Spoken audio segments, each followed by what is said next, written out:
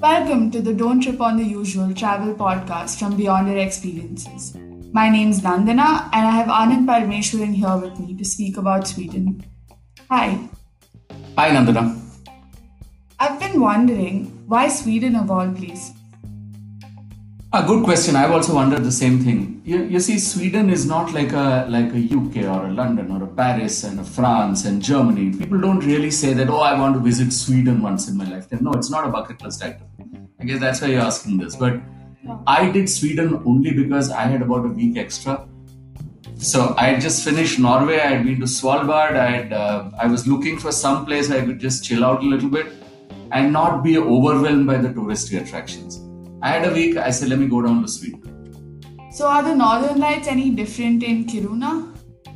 No, Northern Lights are the same. Yeah. It's the same lights that are dancing around in the sky that you can see from one place. It's not different. It's as transcendental an experience as anything wherever you see them from. But it's just that the bed of experiences on which you build the Northern Lights experience is very different. So when you're in Iceland, you're seeing geysers and you're seeing volcanoes, and then in the night you're going out Northern Lights hunting and seeing it. If you're in Norway, then you're doing your fjords and you're going around on your husky safaris, etc., and then seeing the lights. In Sweden, in Kiruna incidentally was the first stop that I did when I came in from Norway. I flew in directly to Kiruna rather than stopping off in Stockholm. So I had a hopover flight from Stockholm and into Kiruna directly. Abisko is the name of the place. Nearby, it is a sanctuary, it's a nature reserve, etc. And that's a place that is ideal apparently for Northern Lights viewing. So I hadn't seen the lights from Sweden. As I told you, the lights are the same. The base of experiences are very different. Right, yeah. So Kiruna is up above the Arctic Circle. It's really cold. However, I had come in from Svalbard, which was bloody cold. And here I didn't find it to be that cold, but then it was all sheet ice and stuff like that. So that's what it was. The Northern Lights was the Northern Lights, but from Kiruna, it was a totally different experience. Right. And who were originally in Kiruna? Kiruna and this entire region is called Lapland. Yeah. And now Sweden has a Swedish Lapland, there's Finnish Lapland, and so on and so forth. A lot of countries went and took over parts of Lapland. Now, Lapland was originally inhabited by the Samis. The Sami tribe are a tribe of nomadic reindeer herders. All that they own is their reindeer, and they take their reindeer, move from place to place. They're nomads. They use their reindeer for warmth, for food, for foraging, for everything else. Now, when the European countries came in and took over these places, these were people who were displaced because, of course, you can't call it displaced because they were nomadic. They didn't have houses. And but even now there is a resettlement program. For instance, even now in Sweden there's a rule, there's a law that nobody other than a Sami can own a reindeer. So even now reindeer as economic activity for the Sami is well protected because only the Sami can own the reindeer. So if the reindeer meat or the skin or whatever it may be, it is only the Sami who produce the initial product. And that's how it's protected. Let me tell you a little bit about Kiruna, Let me just take you through what I did in Kiruna, because for me, I'm guessing that for you, it is as much of an alien place as it was for me before I went there. I had never heard of the damn place, and someone told me that, hey, Abisko and Kiruna. I said, let me go on a bit. So I flew out there. I was there for about 4 days. It's a bit of a utopia, because it is so far off. I stayed there for about 4 or 5 days, bang in the middle of Swedish Lapland. They've got a very lovely, cute, quaint little airport called at the Kiruna airport where, you step off the flight and there's no conveyor belt and things like that. You just walk. You walk through the snow into the terminal and you walk through like sub-zero temperatures.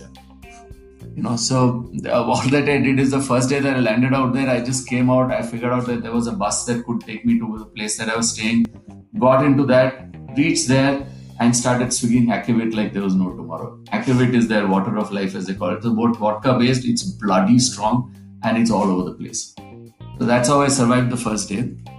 Very interestingly, I stayed in this, there are hotels there, okay? So there are 4-star hotels, there are 3-star hotels, there are guest houses and all of that. I stayed in this very quaint little thing. I stayed in it only because it sounded very interesting. It's a school. And because it was vacation time at that time, all the houses or the quarters for the teachers were empty, I guess. So they give it out to people who are traveling. So it's a small bungalow on the outskirts, on the compound of a school that I got. Okay. And I was staying in this house. There were some 4 rooms in it with a common kitchen, and the other rooms are occupied by other people. Because it's a school, there's no food there. So it's not like a hotel where you can call for room service, etc. You just have breakfast, which is between 8 and 10, I think, in the morning, or 7 and 10 or something like that. You have breakfast, and after that you're on your own. So you want to eat something, you can buy stuff from outside and bring it in. There's no microwave or anything. So you can bring in preheated stuff, or you can, there's a small camp nearby. I'll tell you about Camp Ripan later. But that's what I did. Dinner in these places starts at about 5 p.m. Works for me because I used to go have dinner, come back, and then have a couple of drinks and then kind of plonk in bed. You really don't want to step out anywhere else after that. There was this Camp Ripan, which was nearby, much recommended by a lot of people. And this is where I was staying was in the outskirts of Kiruna, and very near to that is this Camp Ripan. If you're staying in town, then it's a bit of a distance. But yeah, it was some 250 meters from there.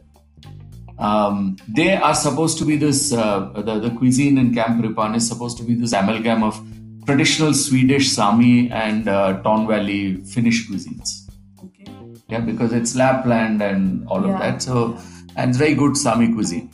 I wasn't too hungry, so I went there and I checked out for a local beer. And there's something called a Winterish Ale. There's a local brewery out there. Winterish Ale, it was called. Okay. It was fairly peak of winter. I don't know why it's called Winterish, but it was Winterish. And I had a mushroom soup with the sherry seasoned and all that, and it's fairly interesting. The way they present is also quite fun actually. They put it in one, they skewer the bread and black bread and white bread, etc. They skewer it and then come and give it to you as like a shish kebab or something. Yeah. So I had food there and had my ale and got back, and that's about it. The first day there was nothing much else that I did. The second day is when I went around walking around the place. So I took in this place called Jukkasjärvi. That's where they have this ice hotel, which is supposed to be the first ice hotel that came in. And you know what's an ice hotel, right? Yeah, I've heard of it, but... So it's a very imaginatively named one. It's just a hotel made of ice. So everything is made of ice. That's how it is. This entire hotel is destroyed when the summer comes and rebuilt in winter. How long does it take? Oh, it should take, at least from the way it looks, it probably takes 3 odd months to make. Oh. So it ticks all the boxes as far as ice hotels go. So there are rooms of ice, there are walkthroughs of ice, there's a bar of ice. It's a very interesting one. The bar itself is made of ice. So there's a bar counter which is made of ice. The name boards are made of ice. It's supremely expensive, but it's worth a visit. For me, it wasn't too exciting. It was a tad too touristy for me. Not very, for instance, the rooms are beautiful. There are blocks of ice which are the beds really. But there are no loos here, for instance. Oh. How does that work? Yeah, so there are loos outside. So if you have to go take a leak or go to the loo, then you've got to walk out of this entire thing in that biting cold, sub-zero temperatures, go to the loo, relieve yourself and come back. So the rooms don't have loos, they just have curtains. There are no doors also. Because obviously it's made of ice, you can't have locks and stuff like that. But it is an experience staying there. You get the room only at 6 in the evening and you've got to vacate at 10 in the morning. Between 10 in the morning or 11 in the morning and 5 in the evening, it is open for tourists to go and see the place. Okay. So I went there to take a look at the place and I was wondering whether I should stay on. I didn't. I just came back. I took a bus and went there. Right. And so it's nothing great really to my mind. Of course, a lot of people, it is worth a visit if you like ice hotels and if you like the kind of structures that have been created there, etc. But that's about it. What really intrigued me there in Jukkasjärvi was this church. So the Jukkasjärvi church is this absolutely pristine, beautiful, peaceful church in the middle of almost endless snow, so to say. But of course, it's a village out there. But it seems like endless snow to the Indian eye, which kind of sees 3 houses every 2 meters with 15 people each. Yeah, so it seemed a very desolate kind of place. It's a short walk, about 1.5 kilometers, though it seems like more in the ice, from the ice hotel to the Jukkasjärvi church. So it takes you about 15-20 minutes.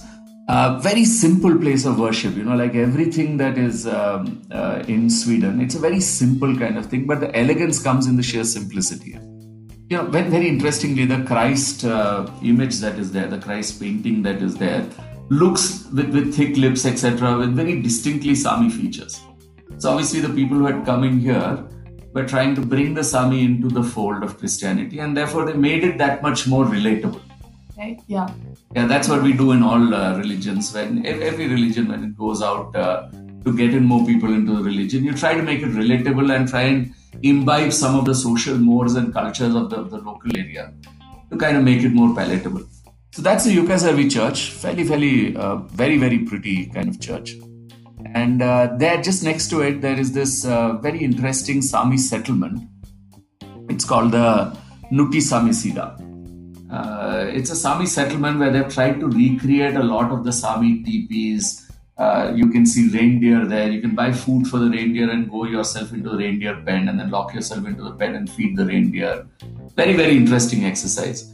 I got some very strange berries which I've never eaten before. I picked up some of those berries and ate that. In the middle of that ice cold thing, there is this warm fireplace where you can buy some coffee and sit and have it there. Buy those berries, buy some handicrafts, some traditional Sami handmade stuff and all of that. Very interesting place. I spent quite some time in the Nuti Samisida. Just next to it is the bus stand, and from there you get a bus that comes in directly to Kiruna town. It's a bit of a distance away.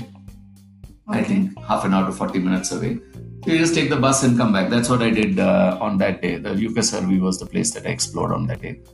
What else did I do in Kiruna? Okay, the usual things are there, which is your husky sledding and your all the ice-related activities, snowshoeing and ice fishing and reindeer walks and so on and so forth. So lots of that stuff. All of that can be done. I didn't do too much of it. I was very happy soaking in that town itself. I was too happy doing that, so I didn't do that.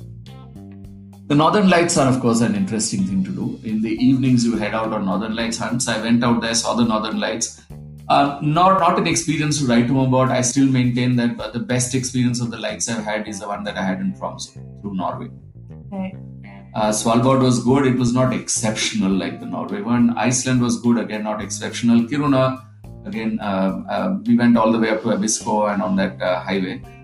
We saw the lights, again, not one of those. I think Tromsø, which was the first Northern Lights that I saw, which is from where I saw the first Northern Lights, spoiled it all for me. That was spectacular, man. But we saw the lights. Everyone was extremely happy for quite a while. Not a patch on Tromsø, I still maintain. What else did I do? Yeah, so that's about it. That's the kind of place that it is. It's an old coal mining town, and therefore, they're doing things like that I've never heard of before. So one part of the town is the coal miners, where the mining is going on still under the ground. Okay. And they realize that as the mines are growing bigger and bigger, it is becoming a threat for the place that people used to say the traditional old town. Right. Because they might start crumbling, etc. Yeah. So what do you think they do? One of the things that people would do is stop the mining. Yeah. Like you said. Yeah. The other thing that people could do is to say that let's vacate the old town. Let's go, and if it was an autocratic regime, they'd go and say that all of you get out of this place. Right? But what these guys have done is they're just shifting the old town 5 kilometers away.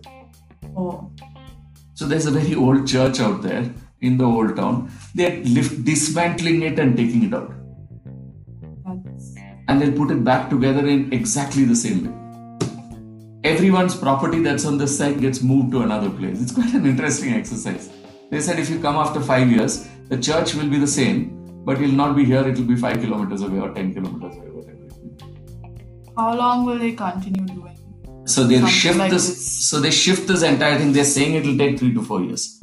Right. They'll shift the entire old town to another side, and the mining will continue as it is, because that's the backbone of the economy there. Right. I was staying, of course, on the outskirts. So Kiruna town is one old town which is in the center. That's really where all the action is. It's buzzing with everything. And when I say buzzing, it's not like there are 16 bars for every square inch. No, it's not like that. It is a very nice buzzing place from a Lapland perspective, which means there'll be some 3 or 4 nice bars. Everything would shut shop by about 8 o'clock or 9 o'clock. and there's some decent food joints, and there's a lot of touristy activity that happens in that area. There's a library also, which is very nice. And there's a church. But it means walking on ice, so you don't walk around too much on ice. Otherwise, you'll be slip sliding away as the song goes. So that's one center. On the other end is the mining area, which is where all the miners are and all the commercial bustle happens. And on the other side is the outskirts, which is where Camp Ripan is and which is where I was staying inside that school. Okay. So whenever you have to move around here and there, there is a bus that comes in and drops you on the highway, and you have to find your way from the highway. For instance, my place was about 1.5 kilometers from the highway, which means you walk on ice, and you kind of get used to walking with a swagger like John Wayne and the hip holsters, etc. You walk with a swagger. And not the prettiest of sights, but you can get used to it. It ensures you don't fall and wet your butt. Okay. So, what about the food there? Is it something that will appeal to the Indian palate, for example? The food and the Indian palate. Interesting that you asked that. So, there was one street food place. I ate in Camp Ripan, which is a very fancy kind of place. It burnt a solid hole in my pocket, but it was nice. It was an experience. After that, I swore never to go into any of these fancy places. So there's a place called Steak. Steak came in, it's a street food place. It came very highly recommended. Yeah, lots of everybody that I told in Norway, etc., that I was going to Kiruna, they said, "Oh, you must go to Steak," and all that. So I walked around and decided to try it. It's a very small, unpretentious booth. It's like a street side, hot dog booth. Okay. That's all that it has. It's a small shop. Like in a Bombay, it'll be a vada pav joint. Yeah, it's just one small one. There are 3 people inside that place, and they're like cramped for space. One of them is is a bit on the healthy side, so he kind of squeezes the other 2 almost out of the booth, and they're making the stuff there. But right next to it, there was a Sami teepee kind of thing, and I thought it was just one decoration piece. Yeah. When I went out there, they told me you can order here, you can sit inside that, and I look at it, and that teepee, when I entered, it was warm like how. They had a fire blazing in the center. There were wooden tables and benches all around. There were reindeer rugs all over the place. Very warm kind of place, and the staff was extremely friendly. I tried moose here for the first time. This is what they call a lavu tent. Okay. So it's basically the shop where like a vada pav joint, and outside it there's this lavu tent. You sit inside the lavu tent and have your food, or you pick up your food and go away. Lovely experience though. You must try getting in. Say if you go there, you must sit inside that tent and eat. I tried moose here for the first time. Okay. Yeah, the previous night I went to spot moose and was very excited when I spotted it. And here I had moose for the first time. They serve it with fries and all of that. And it was great. It was good fun. But what was even better was that conversation that I had with the cook. Yeah. Very lean time, I guess it was. Very few customers. So he was generally chatting with me. So this gentleman told me that there are other cooks. So I told him I'm from India. He said, you're from India. I know India. Modi. So I said, Acha, how do you know about this? So he said the other cook who was on holiday at that time, a person called, if I remember right, Sanjay, I think, or Sanjeev. He's from Amritsar. Oh. Yeah. And he's now back in India visiting family, it seems. I wish he had been around, man. It would have been fun to figure how an Amritsar boy came to be working in a traditional street food joint serving moose in Kiruna of all places. Yeah, but that was Steak street food. Don't miss it. It's fantastic. Okay. You don't get any booze out there. You do get those juices and berry juices and stuff like that, but it's beautiful. Fantastic food, lovely, warm people. And if you're there, ask for the cook from Amritsar. Everybody in that town seemed to know him. Every time I said I'm from India, they said, you must meet Sanjay. But that's Steak street food. There was also a nice place. What is the name of that place? I forget. It was an American diner kind of place. Yeah, I think it was called Empes. Sorry, it's Empes Diner. Okay. Very nice, decent food, very American style diner, neon lights, self-service, very kitschy kind of interior, very old establishment. I think it was set up, according to the gentleman there, he said it been set up to cater to miners' needs when they came in the initial days, and this was the only place here. So if you want super unhealthy, super tasty food, then get in here, order a burger. The veg burger was very nice. That's what I had. What else? The church in Kiruna, the Kirka as they call it, it's a beauty. It's on the other side of town, the old town, so to say. It's very nice. I mean, I don't know how to describe it. It's very nice. There's a pub there called the Bishop's Arms. Okay. I don't know where the name came from, but it's called the Bishop's Arms. And given the selection of beers on tap, you would need that many arms to drink it. Maybe a couple of extra livers also. But I had quite a bit of the Bishop's Arms and then kind of tottered back. It was quite at grave risk to life, limb and liver, because it was all very icy kind of roads, the streets that I had to come through, and there were no street lights here. Oh. So you're kind of putting on your Google Maps and hoping that you're on the right track. And that's how I got back. But it was very nice. It was well worth the experience. That's what Kiruna was. For me, Kiruna is a very, very cold place with extremely warm people. Right. And that's about it. The Northern Lights, drive up to Abisko, check out the lights, go to one of the coal mines, do one of those husky tours on a husky sledding trip, and just chill out in that place. That's about it. So, who do you think should travel to Kiruna? I mean, like, for instance, if I was planning to go, what would I be looking for there? Right. So, Kiruna is not for the typical tourist. Okay. Kiruna is for the person who wants to experience slow travel. Okay. After 5 o'clock, there's nothing to do.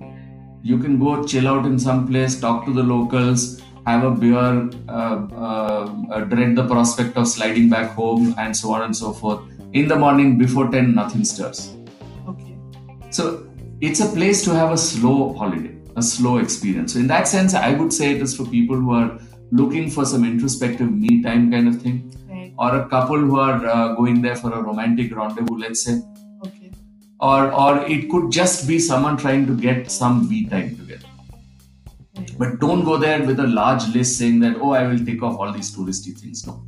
This is a place to chill out, relax, introspect more than explore the place. Right. Yeah, that's what it is. And I would give it full marks on those counts. And where did you go after Kiruna? So after Kiruna, I still had a few days left. I went in, I decided not to go around too much. I was already fairly tired of, with Svalbard and then Norway, and I was at the fag end of my trip. And you know what happens at the fag end of the trip, you're typically looking at, okay, let me go someplace I can just chill for some time. Right. Yeah. Right. So I got into Stockholm and decided to stay there. I was flying out from there after some 5-6 days. So I went and stayed in Stockholm. That's what, I don't know. Have you heard of this concept of fika? Yeah, I've heard a bit about it, but is it very prevalent in Stockholm? I wasn't sure about it.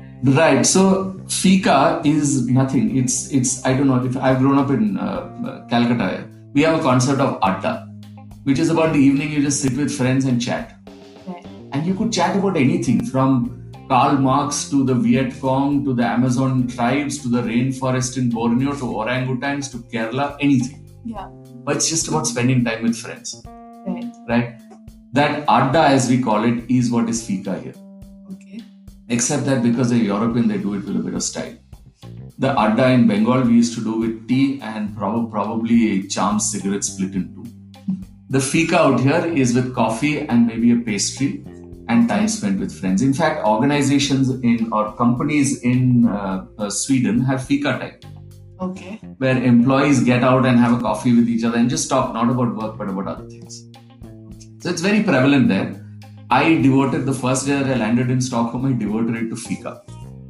Okay, it's just taking a break.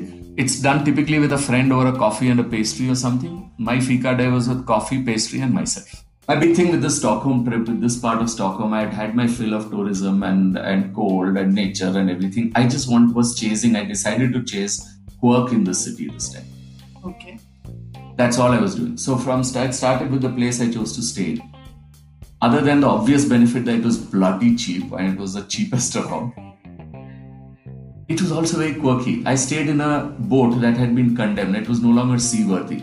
Okay. So they just brought the ship. Instead of dismantling it and throwing it away and all that, they just brought the ship and parked it in a fashion on one canal by the side of the banks and converted it into a hotel. That's very interesting. Yeah. So you get the rooms. And the rooms don't have windows, they have those portholes. Right. The rooms are like ship cabins. They're very narrow, very small. Some of them have private loos, for others, there are no private loos. Yeah. And on the top deck, there's a restaurant cum bar, which is open for everybody. So people can come out there. It's got a fantastic view, magnificent view of the city because you're on the waterline. Yeah. You're looking at the city from across the river and you're on the river while you're doing it. So the nighttime views are fabulous. I had a ball out there, very, very cheap. Not the greatest, not the most luxurious in terms of space or room service and things like that. But it was great. It served my purpose. I wanted a place to rest my tired limbs at the end of a long day. Yeah. So I stayed there. And the old town is nearby. So I did a lot of walking around in the old town area. So that's what it was. Lots of walking, lots of coffee, a bit of beer, lots of conversations with strangers. It was like that. So, for instance, there's a King Carl XII statue out there. That's from the 17th or 18th century. And there are 4 mortars, cannon kind of things, small ones.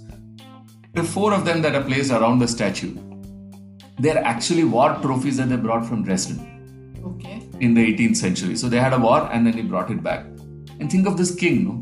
Look at the way he chose to be remembered. Surrounded by artillery trophies and a gaunt tree, one tree in the background. Quirky like how? For instance, suddenly you'll find I came across a statue of a horse hanging around. Strangely, 2 buildings, in the middle of it there's a horse. So they have a street bazaar there in a place called Hottergate. Hottergate roughly translates to Haymarket. Okay. Basically, names comes from the fact that in the 16th century, peasants brought hay for the king's new barn here. Over time, along with the hay, they brought apples and whatever else. And over time, it became a market. So now it's called the Haymarket. It's a great place, lovely vibe in the place. Next to it, by the way, there's a concert hall. And just outside that hall, there's a statue of Orpheus. You know Orpheus, right? The great poet, musician, Greek. So there's a statue of Orpheus. And all over the place. And then, just next to this Orpheus hanging around out there, there's a horse in some side hanging around between 2 buildings. The market's called Haymarket because they brought hay. And out here, there's one small shop on the shutter of which there's one idiot called Yassin who's decided to commemorate himself. He scrawled his name out there. Yassin.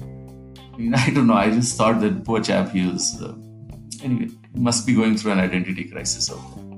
But that's what it is. I roamed around Cafe and Coffee High, Story High, lots of street art, highly helpful direction boards.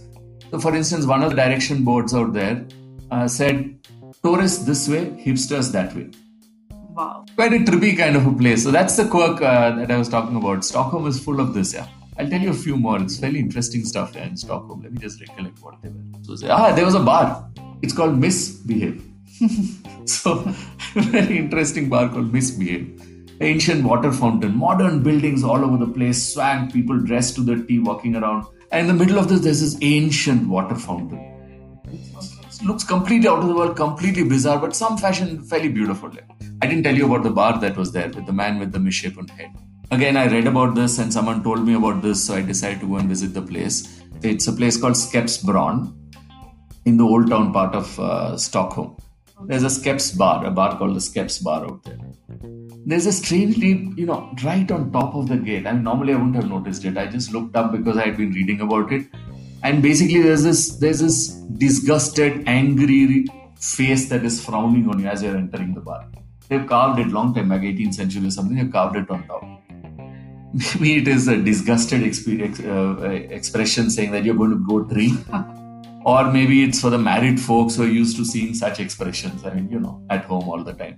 It could be anything, but then that was Skeppsbron. I was very kicked with that, the frowny man out there. At the time when most people sit down and say, oh, let me make the most beautiful exterior for my bar, here is this frowning man face out there. And another piece of quirk is something that they call the Jampokje. Okay. It means an iron boy. At a time when size is worshipped, this is the smallest statue in the world. It's Sweden's tiniest public monument. It's a 15 centimeter statue of a boy made in iron. Wow. And it's kept in one place. It's the tiniest among monuments in a culture that glorifies the largest. There's some belief of luck around here. There are a lot of coins around it. It took me a while to spot this place. The Jampokje is available on Google Maps. So I put it and started searching, and it kept misleading me. And there are all these cobble streets in the old town, right? So finally I found it in the middle of some place. But it's a lovely place. It's well worth the... there's an ancient Viking rune stones. You know what these rune stones are, right? These rune stones are where they used to record these, history and all that. But the Vikings being the Vikings, these rune stones did not give you too much of history. So they just say things like, I am Nandana and I am the greatest warrior. What do you make of history in this? It's got crap like this, but which is why you didn't get too much of history. Some of them do. But one of the rune stones is hidden in plain sight here. This is like huge historical significance, and it's right in plain sight at a street intersection. I didn't figure it out when I went there. It is so well hidden. I was searching for it and still didn't find it. And it's just behind a fire hydrant kind of thing, which has been kept out there to protect it in between two buildings. I saw it only because next to it there was a cafe called Cafe Runestone. So I had read Runestone and I thought that this might be Runestone. So I went inside and said, where's the damn Runestone? And then they told me it's just outside on that street corner. I went out there. It's most nondescript, but it's beautiful. Okay. That's an original Viking Runestone. Right, but that's how it is. This is how this city conceals its secrets through quirk. What else was there? There's one street between a door number 80 and 81. Small cobbled lane in a place called Gamlastan, which is the old city. Okay. A very narrow flight of stairs, and all of it is filled with graffiti. Wow. It's just graffiti wherever you look. People have that Yasin out there is not the only person. There's a graffiti all over. And beautifully painted. I don't know how they would have done this painting. Small door. It's just a narrow alleyway that goes in, and there it is. It's full of this. This is a very interesting one. It was actually one of my bucket list items. But have you heard of the Stockholm Syndrome? Yeah, I've read about it. Right. So the Stockholm Syndrome is where the kidnapped person falls in love with the kidnapper and continues. Lots of films are made on it, etc. Yeah. Stockholm Syndrome, the name came in because of one particular event that happened, a failed bank robbery in 1973. What had happened is these guys came in and the captor negotiated with the authorities for safe passage and the release of a jailed convict, his friend. Okay. When the hostages were finally released, none of them testified against the kidnapper. Instead, they started raising money for his defense. Oh. Yeah, so that's how the Stockholm Syndrome came in. Actually, it's a curious kind of brainwashing of the victims to become sympathetic to the captor's cause. Yeah. This then came to be known as Norrmalmstorg Syndrome. Okay. Norrmalmstorg was the place where this bank was located. Okay. Outside of Sweden, everyone calls it the Stockholm Syndrome. Right. So I had once heard of it in my behavioral sciences class back in B school and was quite intrigued by it. There's a film in 2018. There's a film they called Stockholm that is loosely based on this bank robbery itself. So this place where this bank was and where this thing happened is now a hotel. It's called the Hotel Nobis. Okay. And I went to this place. Of course, I photographed it from outside. It's a hotel. Photographed it from outside. But for me, it was quite a big thing to the birth of the Stockholm Syndrome was here. Okay. So, if you're an ABBA fan, there is this the ABBA museum out there. Okay. If you're a ship enthusiast, there's a Vasa museum out there. The Skansen Open Air Museum and all of that. It's quite a... I went into the Viking Museum. I went into the Spirit Museum. What's this? The Spirit Museum is not dedicated to spirits of the ethereal kind. They're dedicated to spirits of the consumption kind. Yeah. So I consumed a lot of spirits also out there. This is again a bucket list item that I had. Okay, I don't know if you've heard of the Devil's Bible. No. Okay, so it's called the Codex Gigas. Okay. This is the only Bible that they say was written by the devil himself. Oh. Yes. It's, I read about it some time back. After a war, sometime in the mid 17th century, the Swedes, they used to carry back war booty, right? Like that king brought back that artillery, etc. So legend has it that this huge 75 kg book, okay, 75 kgs, it has 310 vellum leaves pages. Okay. Each of it is like some 100 centimeters long and some 50 centimeters wide or thereabouts. Right, it was produced in one single night. Basically, what had happened is one of the monks there, somewhere near in the Slavic region, one of the monks there was placed in confinement, some misdeed. Probably something simple, like he had a bit too much to drink or whatever. I don't know what it was. The head monk gave him a task that you have to scribe the Bible in atonement for the sins. That time there was no printing, right? So you had to write. So you had to write it. Now our man just generally chilled out for a long time, like most students do. And he chilled out. On the last night, he realized that Maja, it is tomorrow I've got to submit this. So he didn't know what to do. And so he turned to the devil for assistance. The legend is the devil helped him in return for the monk's everlasting soul. Okay. And a prominent portrait of the devil in the manuscript. What the devil did is he wrote the Bible and then he said, keep the change, and gave them some historical treatises on the Jews, the Jewish war, the Chronicle of the Czechs, and so on and so forth. And art of medicine, Hippocrates' work. Wow. He gave a lot of them. He said, keep the change. So he did all this. It has magical invocations for healing, catching bandits, and so on and so forth. The most interesting one is the image of the devil in a full page of the book. This is the only Bible that has a full page dedicated to the devil's image. This one is unique because it portrays him alone. It occupies a full page. Otherwise, there are many books that have this, portraits of the devil, right? But this is what it was. I was very thrilled at finding this out because I hunted here and there and couldn't find the damn thing. They told me it was somewhere in Stockholm. Then finally found it in the National Library of Sweden. They've got this place called the Kungliga Bibliotek. I spent an afternoon there and found this out there. It's guarded very much. There are in one of the, I think it was second floor or something. It's guarded with a door, an electronic door, and inside it it's temperature controlled and it's locked. Okay. So you can see the book from outside a glass case. Right. And they've digitized the whole book. So next to it there's an iPad kind of thing in which you can just flip through pages, etc. And that's what it was, the Codex Gigas, the Devil's Bible, as they say. Wow. If you want to see an image of it, etc., go onto my Facebook page and search for Codex Gigas. Or you can search for it on the Beyond Our Experiences website. Or you can just look at it on the internet, you'll find it. Yeah. So that was one interesting one for me. And that's what it is, yeah. The sweet Stockholm for me was about the quirk. Yeah. One church that I landed up in, it's called St. Olaf's Chapel. René Descartes, have you heard of Descartes? Yes, philosopher. Yes, the famous French philosopher. Now, he had died in Stockholm. He was interred in Olaf's Chapel. He was Catholic. Sweden was Lutheran. Right. So he was then taken back to France and interred with due honor and Catholic rituals, etc. This is where Adolf Friedrichs Kirche is where it was reconstructed, the whole chapel. Incidentally, this church is also the place where Olof Palme is. There's a memorial to Olof Palme, that Swedish Prime Minister was shot, etc. Yeah. Most of us Indians would know about it, the Rajiv Gandhi and the Bofors scam and all of that. That's Stockholm. That's the quirk of Stockholm. And there are lots of such experiences. Lots of coffee. It's a coffee culture in the place. Lots of croissants, lots of bread, lots of soup, and lots of Turkish kebabs. So how many days would you recommend for a full Swedish experience? Right. I take a lot of time in the places that I get into because I like going and visiting these places. I like slow travel.